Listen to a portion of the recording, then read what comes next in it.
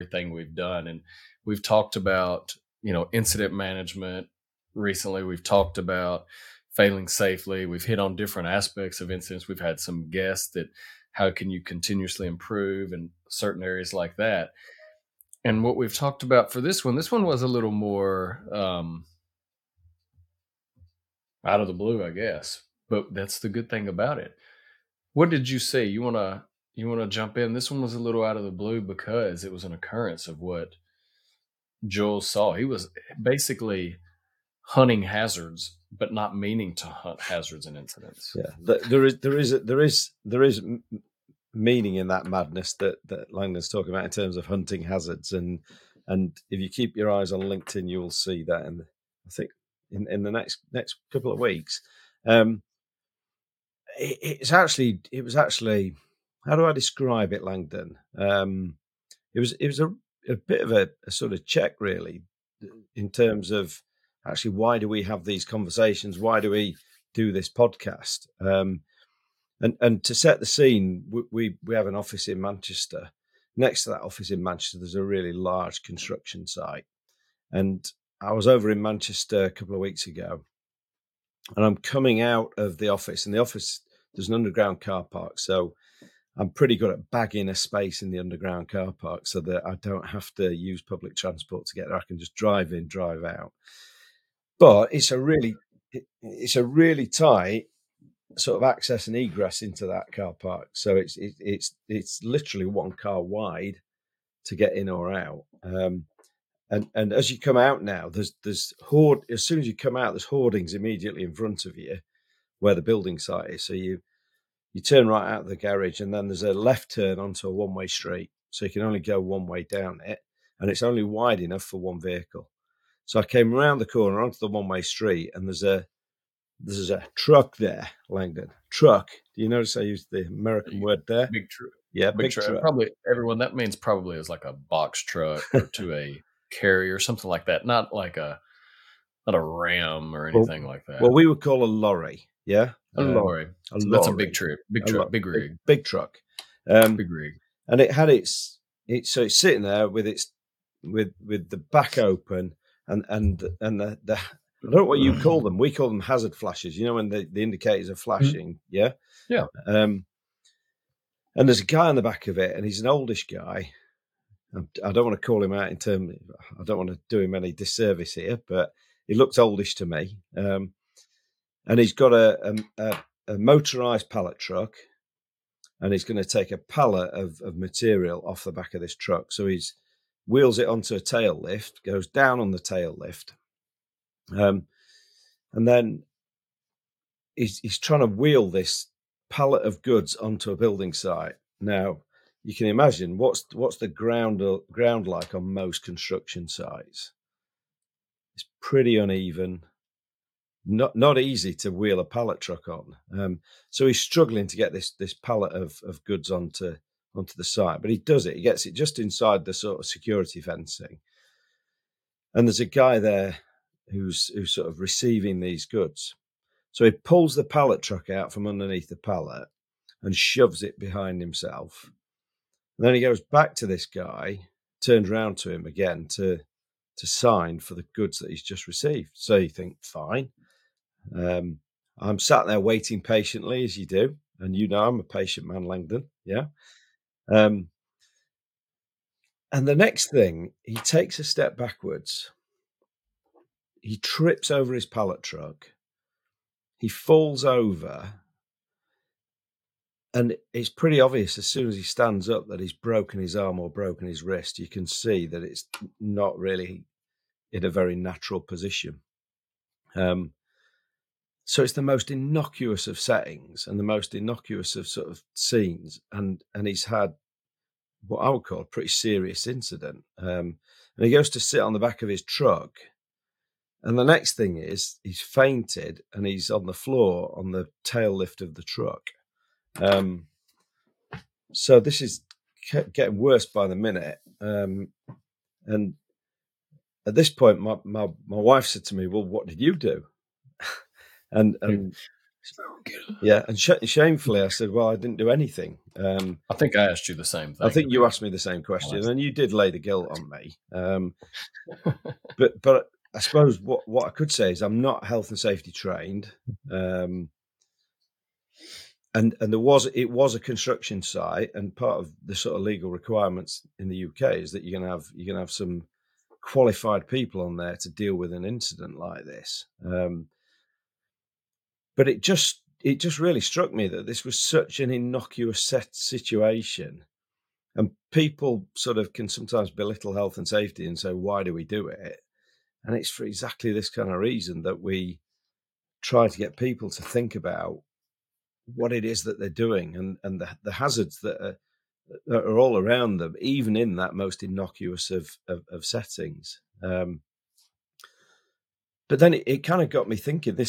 Obviously, you sit there and witness something like that, and it kind of has an effect on you. And it just got lots of things going through my head then in terms of, okay, so what happens next?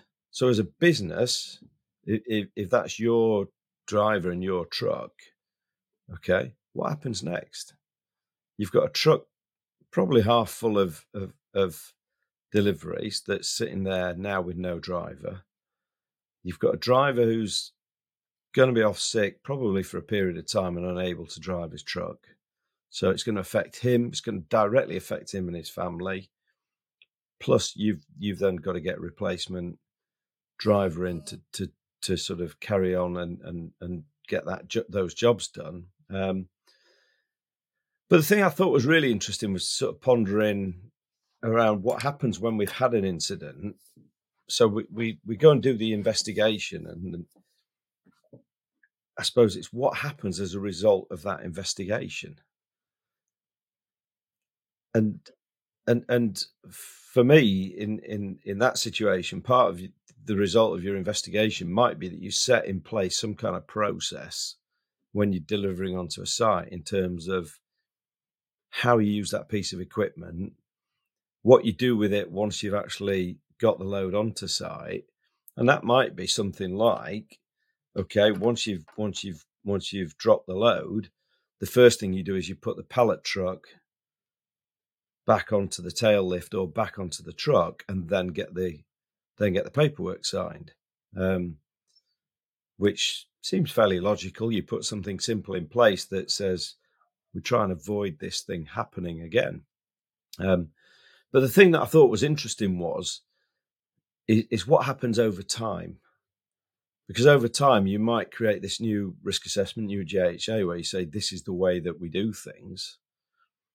But then over time, as new people come in and that accident is forgotten, actually people start to maybe circumvent that control because they don't understand why it's there in the first place. And what it does is delays them from being really quick and really efficient in terms of getting their job done, their round of deliveries done. And I was talking to one of our colleagues who used to work for a very large international manufacturer and supplier of gases, without mentioning any names. And I thought one of the really interesting, we were talking about this, and she said that it's really interesting because that particular organisation had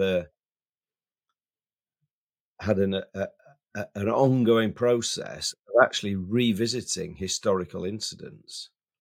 And actually, I thought that was a great idea, Langdon. So revisit historical incidents so that you have that refresh on a regular basis of actually this is why we do things now. Yeah.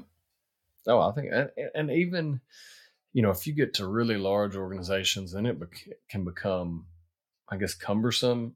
It could, even doing that. It does go back to the point, like what you and I also talked about in regards to this, and thinking a little more bit about it is how often, and let's make the assumption he wasn't going on the way the actual job was to be done. So maybe there wasn't an SOP, maybe there was, and he deviated from it. Um, it even brings up to how often do we review those, and then also if you have a lone worker, how often are we adhering to those even when they exist? Because to your point a second ago, maybe it's not the quickest way or whatever.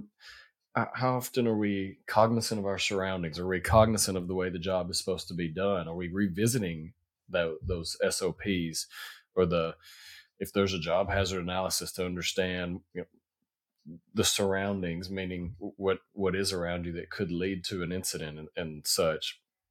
And those are the things that if you don't do, it's pretty easy for an incident to happen, and it's hopefully usually it's minor, but every once in a while it's something like you're saying now. It's I mean, in the big picture, I mean he's alive, but you know what I mean. That's a pretty serious. He's to your point. He's not going to be able to work because he's not going to be able to drive a truck because usually those are at least a manual, so he's probably going to have trouble shifting. So then you have to either figure out job rotation or he's going to be at home retraining, putting someone else on it. We didn't even talk about what it actually did for that little while to the road itself. So it wasn't a thoroughfare, so people were going to have to be redirected in other ways.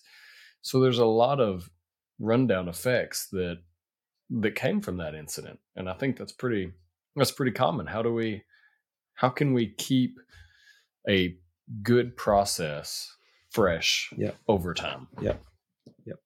And that's challenging. And it's really interesting, isn't it? I mean, I was thinking about a couple of other things relating to this because I was talking on a panel last week, and one of the questions we got was around how do you get leadership buy into safety, and actually, this is a really good example, isn't it? Where actually safety in this situation saves a whole massive load of hassle and a massive load of cost. Through some really simple things. Yeah. So through simple process, you can avoid the chaos that this would have caused because, like you said, it's blocked a road. They've got to get somebody else out to get the van to go and then complete those deliveries. They've then got to get temporary labour in. They've got to train that temporary labour. So that was one of the things I was thinking about is actually, it's a really simple example, isn't it, of when an incident happens, the job stops. Yeah. So straight away, that has a repercussion on an organisation, and also then the knock-on effect is to get the job going again. We need to get potentially retrained labour in place. So I thought that was one interesting point.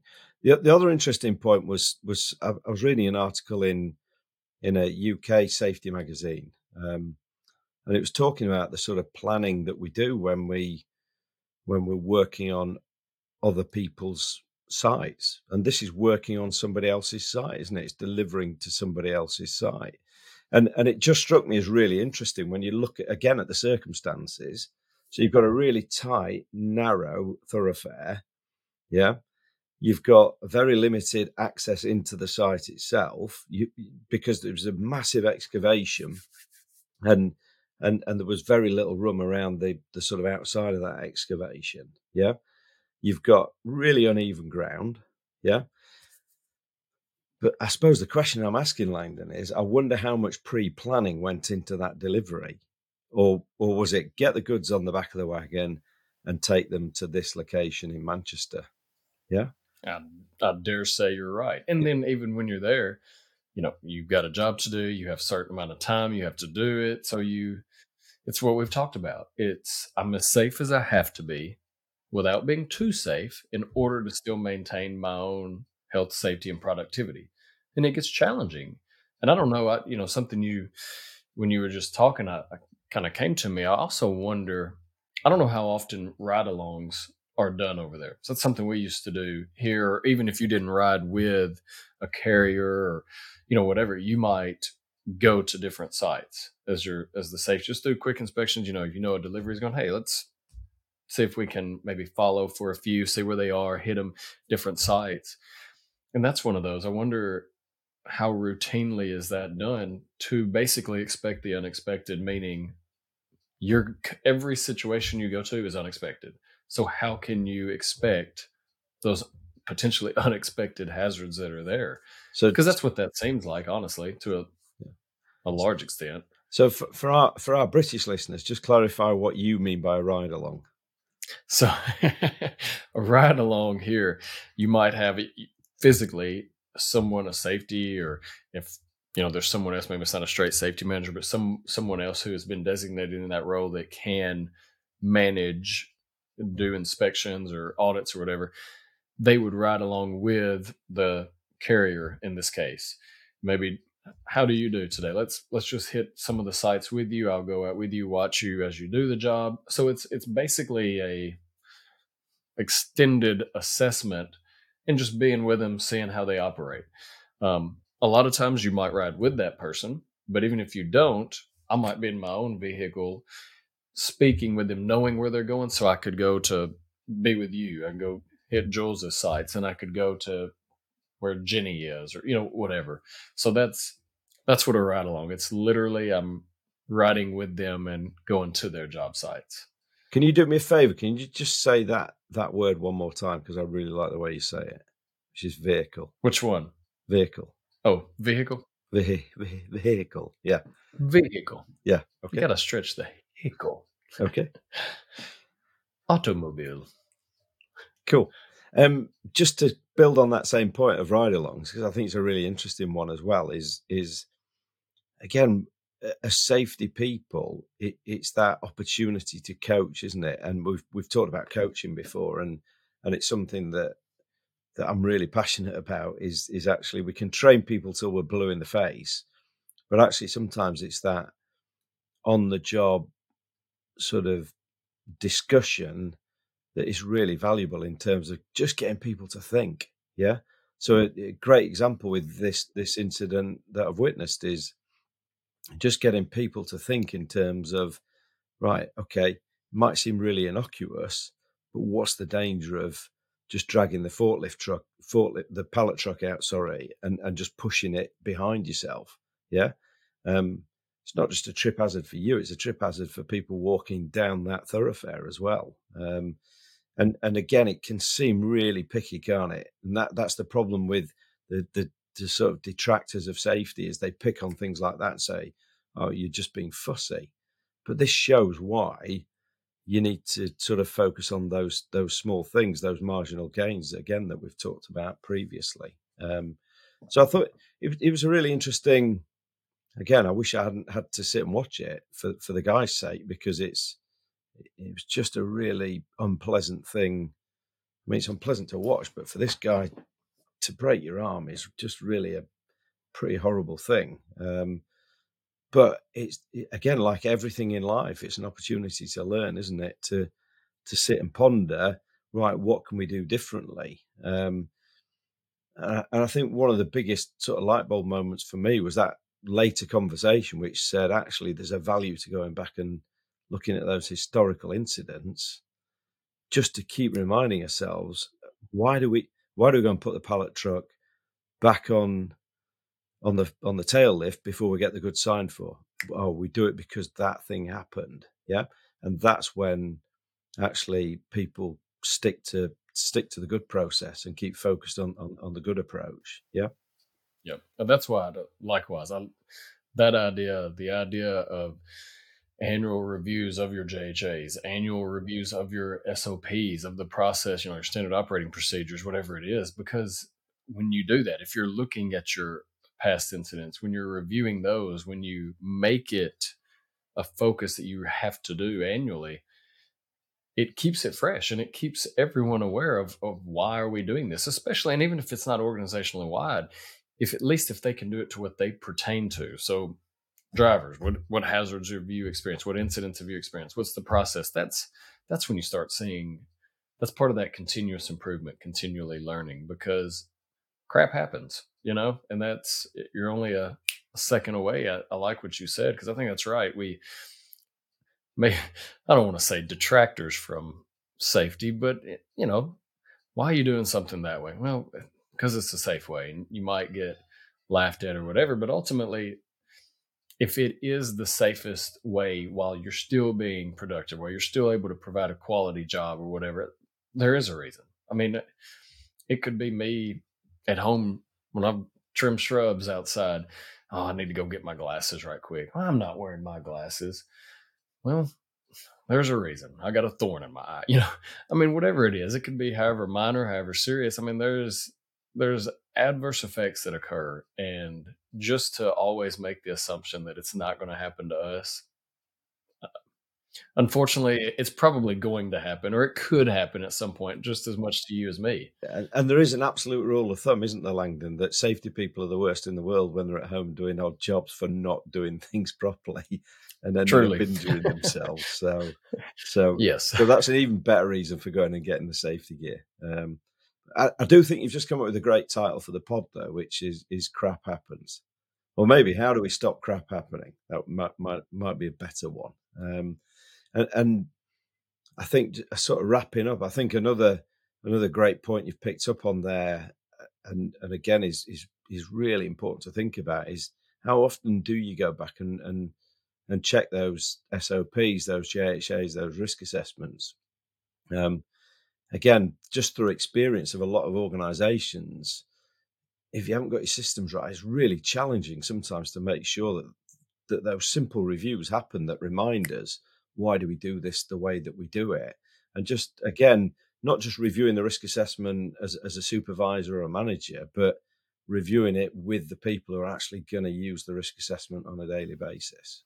Yep. exactly. Yep.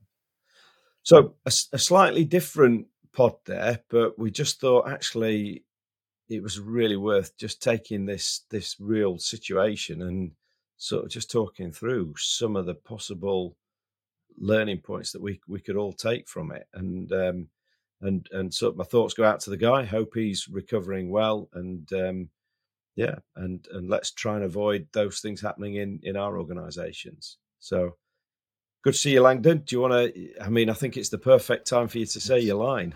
This truly is a perfect scenario, everyone, when you're out there, when you're on your job, when you're in life. We'll talk to you next time, but watch each other's back out there. Stay safe. Absolutely. Thanks, Langdon. Thanks, Jules. Hey, everyone. Really appreciate you tuning into this episode of Two Bald Guys Talking Safety. Please follow and subscribe to wherever you stream your favorite podcast, or visit us at evotix.com. And if you want to see how follically challenged we really are, come and check us out on YouTube. If you've got value from the podcast, please go to Apple Podcasts, and in the review section of this podcast, if you could leave us a review or a rating, that would be great. And as always, everyone, while you're going about your days and about your normal lives, stay safe out there and watch each other's back.